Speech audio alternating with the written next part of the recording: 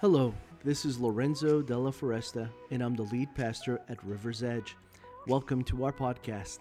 Thank you for joining us. I hope this talk inspires you, encourages you, and transforms you. Today is the continuation of a spiritual conversation that has been taking place between you and Jesus. I'm certain that you'll be blessed by His Word, and I believe that God has great things in store for you because you already belong. Enjoy the message.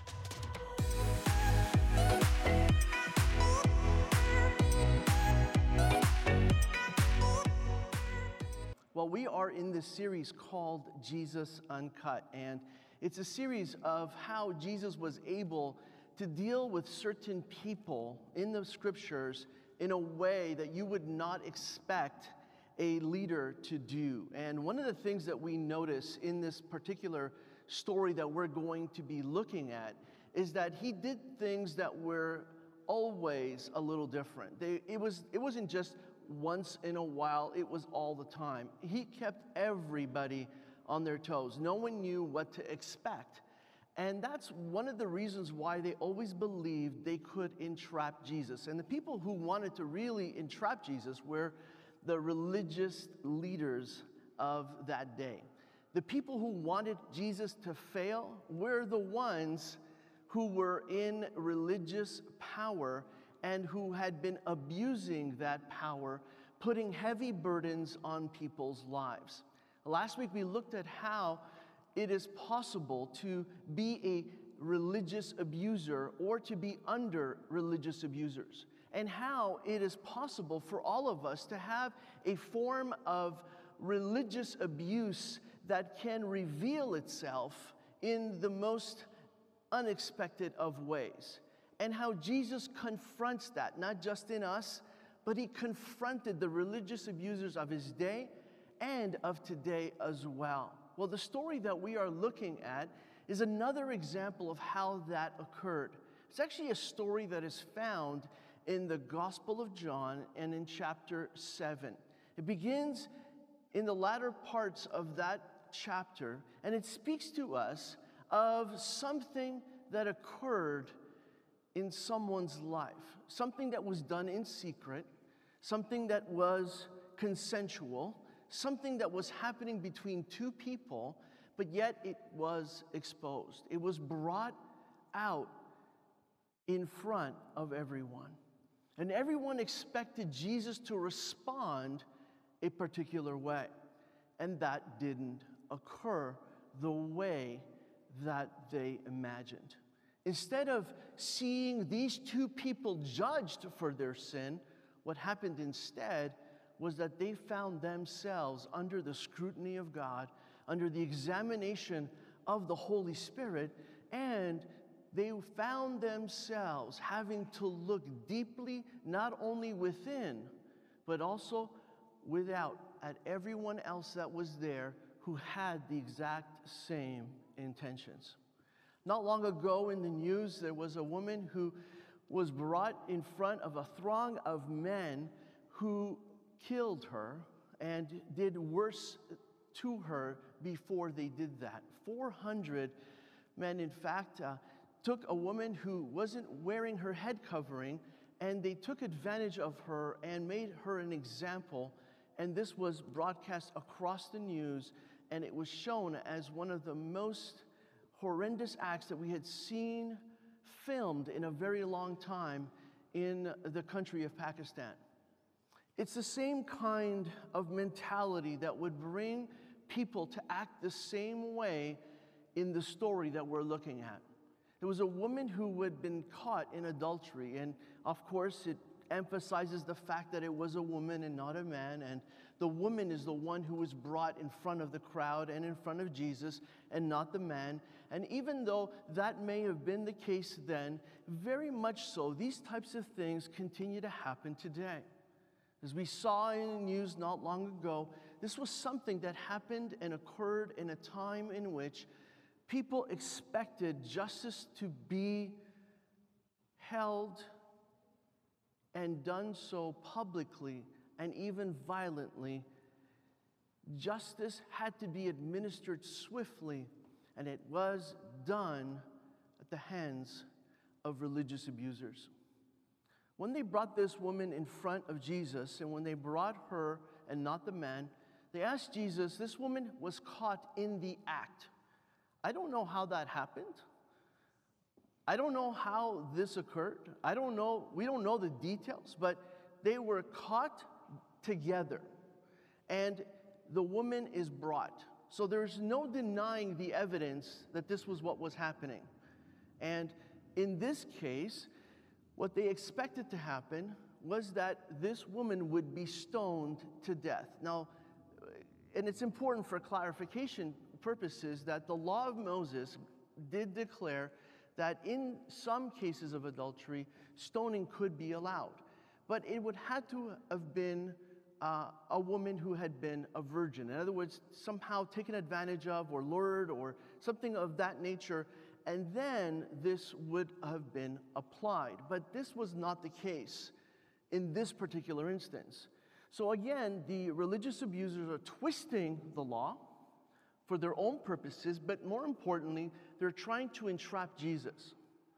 What they're trying to do is they're trying to make sure that Jesus is put in a position where both religiously, politically, socially, and even in terms of all that we can say spiritually, he would be damned. He would be judged. He would be condemned himself. And so they're doing everything that they possibly can to make sure that Jesus passes this judgment, that he passes this condemnation, and that they are made to look like the righteous ones, and Jesus like the unrighteous one who passed the judgment in a manner that everyone saw befitting. And it would also make Jesus one of them again. It would make them able to go around saying, Jesus is like us. Instead, everyone was going around saying, Jesus is not like the Pharisees. He's not like the priests that we have. He's not like the religious leaders that we currently have. And this differentiation that existed between Jesus and the religious abusers would finally be gone. I remember being a young man, and I had an uncle. He was really cool. He lived in Windsor. He had worked for Chrysler Canada and then for Ford. And at one time, he was able to take one of the first Ford Mustangs, 1976 Ford Mustangs, right off of the line. And he took that car and he drove it all the way to Montreal. And when my uncle showed up, he was like, he looked like James Dean. Now, really, he really did. He looked like James Dean. His hairstyle, his white t-shirt, he had a pack of Camel cigarettes that he would wrap in his t-shirt. He had the tight jeans that were rolled at the bottom. You know the look I'm talking about? And he shows up in this Ford Mustang. He shows up at our house, and we're just like in awe, you know, because here was my uncle, and then here was my dad, like totally different. They were not the same. They were close in age, but it just didn't make sense. And so my uncle sees us, we're playing, and he sees what we're doing, and he says, "What are you guys doing?" It's like, we're trying to make slingshots. And he's like, no, this is not how you make a slingshot. I'm going to show you how to make a slingshot. So he takes us into my dad's garage and makes use of his tools and starts taking wood, and he makes us a slingshot that we had never in our minds ever imagined. It was on a piece of board, a piece of wood. He had put a handle on it. He had this super strong elastic that he had fabricated inside the garage, taking my dad's stuff. And then all of a sudden, we were able to go out into the neighborhood and just start shooting things in a way that we had never been able to do before. Unfortunately, we decided, once my uncle had gone into the house, to use the slingshot on each other. My little brother is standing in front of the garage, and I decide to take aim at him. I'm just trying to aim in his abdomen or somewhere that I didn't think it was going to be that hard or that strong, because the slingshots that we had before, we just like take a little shot and it wouldn't even hurt. That wasn't the case this time.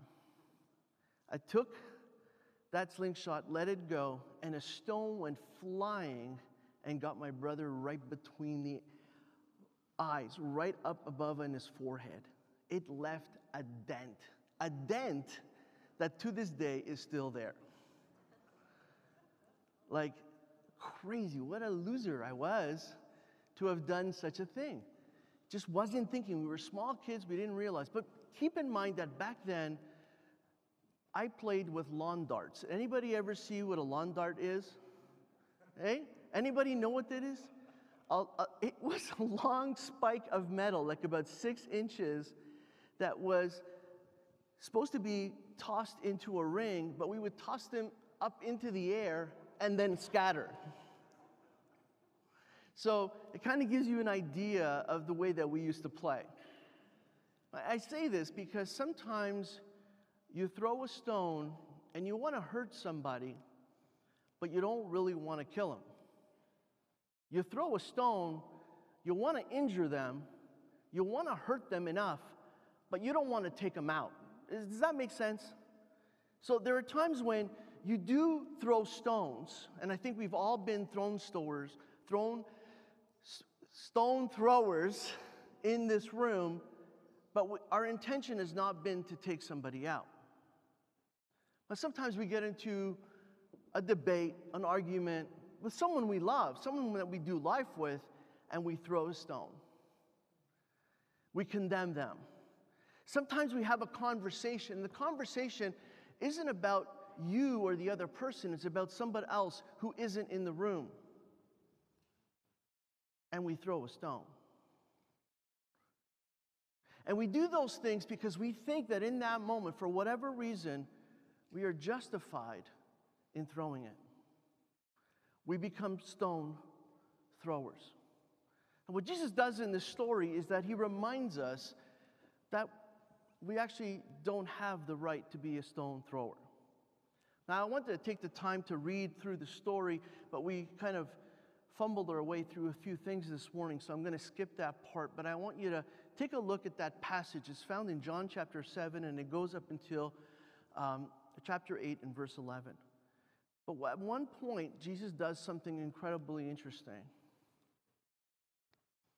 He stops what he's doing. He stops what he's saying.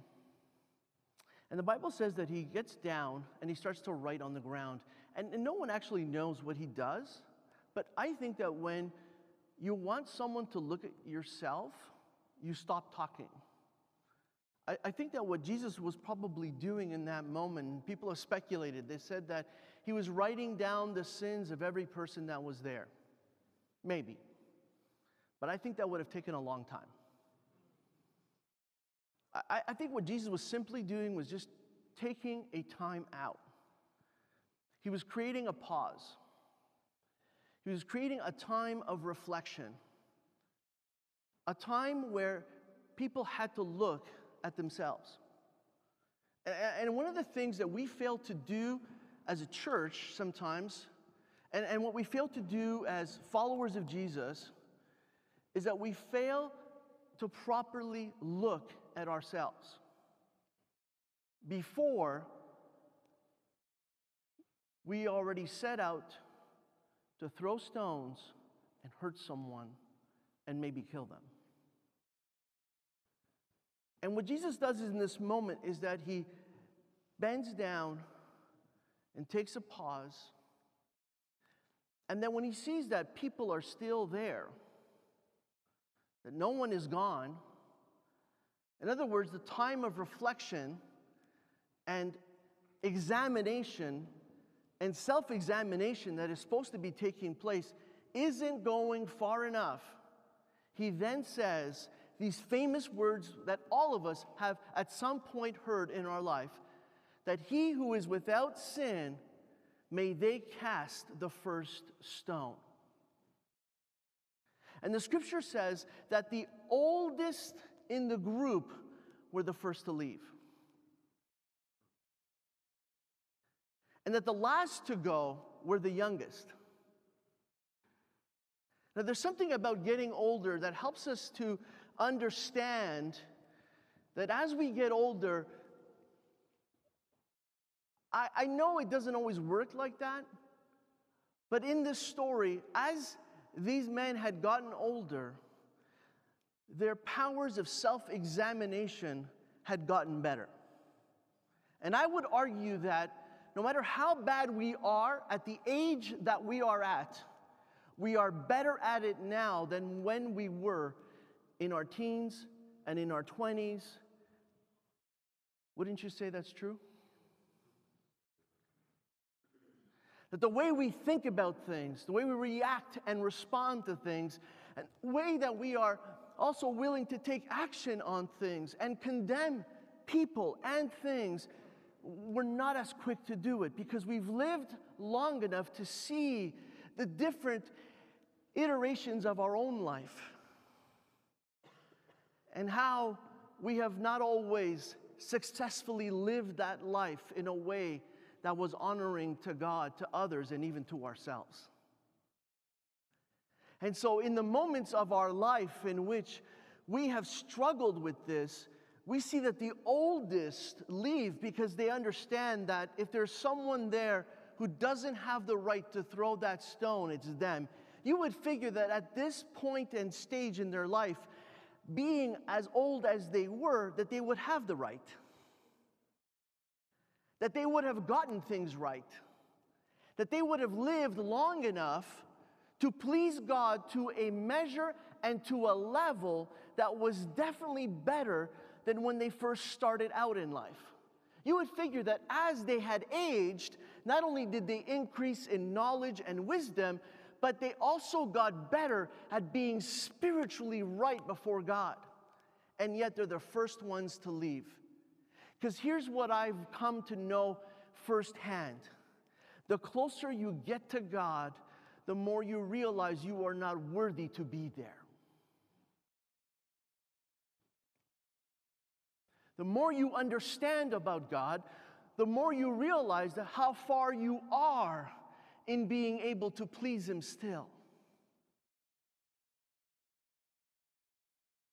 But that also brings you to a place where you are no longer relying on yourself, but you are relying and depending on Jesus as the reason with why you are able to be close and in the presence and to be made one with God in the first place. That it is no longer because of you, but it is because of Jesus. And what Jesus brings to everyone's attention is that there is no one who is righteous enough to throw this stone, but there is someone who is righteous enough to forgive not only the woman who was brought to be stoned, but everyone who thought they were righteous enough to demand that the law be fulfilled and applied to this woman's life. And Jesus does the unexpected. He turns to the woman and then he says to her these marvelous words. Is there anyone here who still condemns you? And she says, no. They're all gone. And Jesus says, and neither do I condemn you. Can you imagine that? Wait a second. Are we talking about a righteousness and a judgment that is applied because people are either there or they're not? No, that's not what he meant. Because they were already wrong to be there in the first place, but the fact that they're all gone doesn't make it right for how she lived, what she did, or how all this came about. But it's the fact that Jesus points out something that all of us sometimes need to hear in our own lives. And maybe you need to hear this today in your own. And here it is. You are no longer condemned in Christ Jesus. If Christ Jesus is your Savior. Can you say amen to that? You are no longer under any condemnation. None whatsoever. So what Jesus is saying is that I am here to remove that condemnation. And so he did it in a way that only he could do it. He was able to see her heart. He was able to know her. He was able to see her in the act and then see her before him after she had been dragged there by the mob. None of those things prevented Jesus from being able to remove the condemnation that she was under, not only in the eyes of men, not even only in her own eyes, but also in the eyes of God. Jesus was able to forgive her and remove the condemnation in the first person. He could do it himself. And that proved his divinity, his ability to do the things that no one else could do. He wasn't just a religious leader and teacher. He was the living Son of God. God made flesh. God who had come to set us free from all condemnation. And he did it in the person of Jesus. And when Jesus freed this woman from condemnation, the next thing he tells her, he says, now I want you to go and sin no more. So after having received that forgiveness and having that condemnation lifted, what Jesus tells her next is so important for each of us in this room. What are we going to do to live our life differently? How are we going to do things better? How are we not going to be the same person who keeps doing the same thing, falling in the same traps because of the same habits that have somehow kept us from experiencing the fullness of everything that God has to offer us instead? And the answer again is going back to a God, going through a Jesus who removes the condemnation, but then gives us the ability to step forward in the freedom of that forgiveness, giving us a new life so that we don't have to go back to the old life. So right now, if there's any condemnation that you're feeling, if there's any guilt, if there's something from the past that you have not been able to let go of and you feel like it won't let you go, if there's something or someone in your life that somehow still has a hold on you and keeps bringing it up and putting it in your face, and every so often, maybe it's brought to your attention in a way that injures you, hurts you, and brings you back to that place where you feel condemned, I want you to know that in Jesus' name, none of that is from God. That is not the Holy Spirit at work in your life. That is Satan making sure you never are set free from that condemnation. Because when Jesus stops, what he's wanting to do is he's wanting to give everybody a chance to get right. Whether it's the condemner or the condemned. And what Jesus wants to make sure is that we don't find ourselves in either one of those categories. But we find ourselves instead in the category of the person that has been set free. That can begin a new life. That can start right now, that life again. Amen? Are we ready to do that? Father, I want to take this opportunity to pray with each person that is here and each person that is watching online. I pray, Father, that you would help us and that you would equip us and prepare us in this life to no longer be stone throwers, but instead to be people who have been set free from that violence in our hearts, that attitude of condemnation. And I also pray, God, that if we would be under any condemnation today, that we would be set free from that as well. Thank you that you are giving us all a fresh start, that you are also giving us a new command, a new instruction to go out into this world with this new beginning that you offer us so that we can go out and sin no more. I pray that you would put that strength in us, that you would equip us and prepare us, and all that you have done for us, we thank you, God. Not just for today, but what you are going to do in the days to come. Thank you for taking care of our past. Thank you for being with us in the present. And we thank you, God, for the glorious future that you have prepared for each of us. In Jesus' name we pray it. Amen. Amen. Thank you for joining us on the River's Edge podcast. I encourage you to take the message you have just received and allow it to go deeply into your soul. Let Jesus do the work that only He can do. A heartfelt thank you to all those that generously give to River's Edge and make this podcast possible. You too can be a part of spreading this message and creating life change all over the world by going to riversedge.life/give. You can also subscribe, rate, and share this podcast. Thanks again for listening, and God bless you immensely.